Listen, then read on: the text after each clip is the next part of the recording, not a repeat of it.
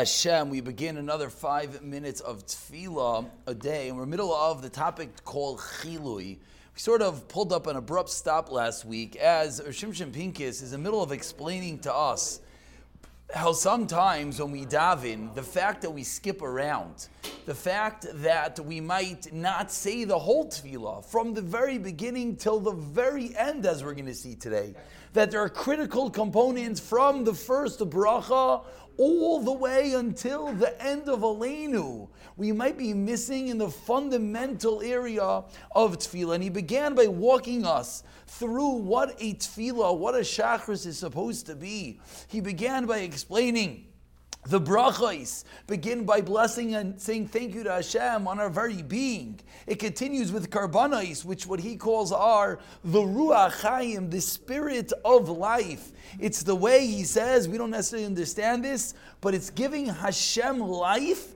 by saying the karbanos. And he continues that psukim zimra, we get to be the ability of malachim, of angels, and we're singing the praises of HaKadosh Baruch Hu, one after the next, going higher and higher. And finally we get to Birchas Kriya Shema. This is where we are up to. We get to Birchas Kriya Shema, and you're oimid lifnei kisei hakavod. And what do you do at that moment? You're mishtatif ima malachim. You partner with the malachim, the srafim, the chayos hakodesh. And together with the malachim, what do we say? Kadosh, Kadosh, Kadosh, Baruch Shem Kivayid. We sing it together with the malachim. The malachim are the nishmas olam beprate prativ, like Chazal tell us that there's nothing in this world that doesn't happen without the malach telling it to happen. Every blade of grass could only grow if the malach is standing there and telling it to grow. And we're all the way up there in heaven with the malachim, together with them, praising Hashem, and we go higher and we go deeper. And finally, and finally, and then we continue with standing at the Kodesh HaKadoshim. That's the tefillah of the Amidah, and that's the whole entirety of the tefillah from beginning until Shmoneh Esrei. So that itself is perhaps a chiddush to many of us, and we can realize that to get to that point that we're standing at the Kodesh HaKadoshim, it requires us to traverse through all those worlds together with the malachim, saying the praises, etc.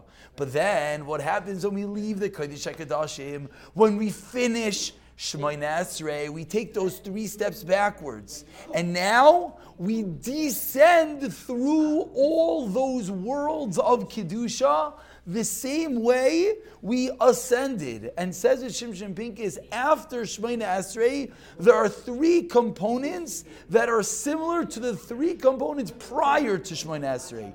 Prior to Shmoneh Esrei, we had a karbanos, we had zemiros, psukim zimra, and then we have the olam of the serafim, the world of the angels. So too on the way down, we have Asher Yuval Etzion, that's like the karbanos. We have the Shir Shel Yaim, that's like the zemiros. And then we have the Pitam HaKatayres, which is equivalent to standing there with the Malachim and the Srafim. So we're going down this ladder that we ascended. And what happens when you skip a rung?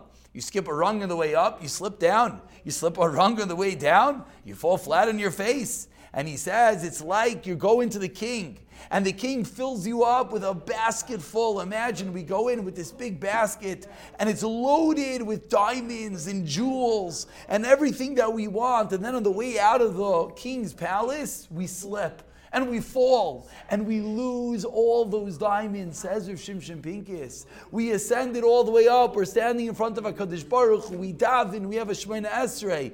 Maybe we finally received that which we need. And then what happens?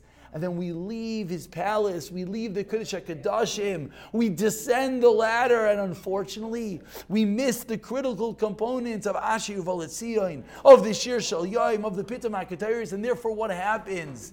We fall, we trip, and maybe unfortunately we might lose that which we gained. And he concludes over here, and we'll conclude this part tomorrow, and he says that on the way down, on the way out of the Kisei HaKavod of the Kodesh HaKadoshim, we have to be aware that there's gazlanim, there's koichei surayim that are trying to grab away that which we had, which tomorrow will explain how we could preempt that, and ultimately the Maila of Aleinu, which will seal the entire Tefillah b'siyata dishmaya.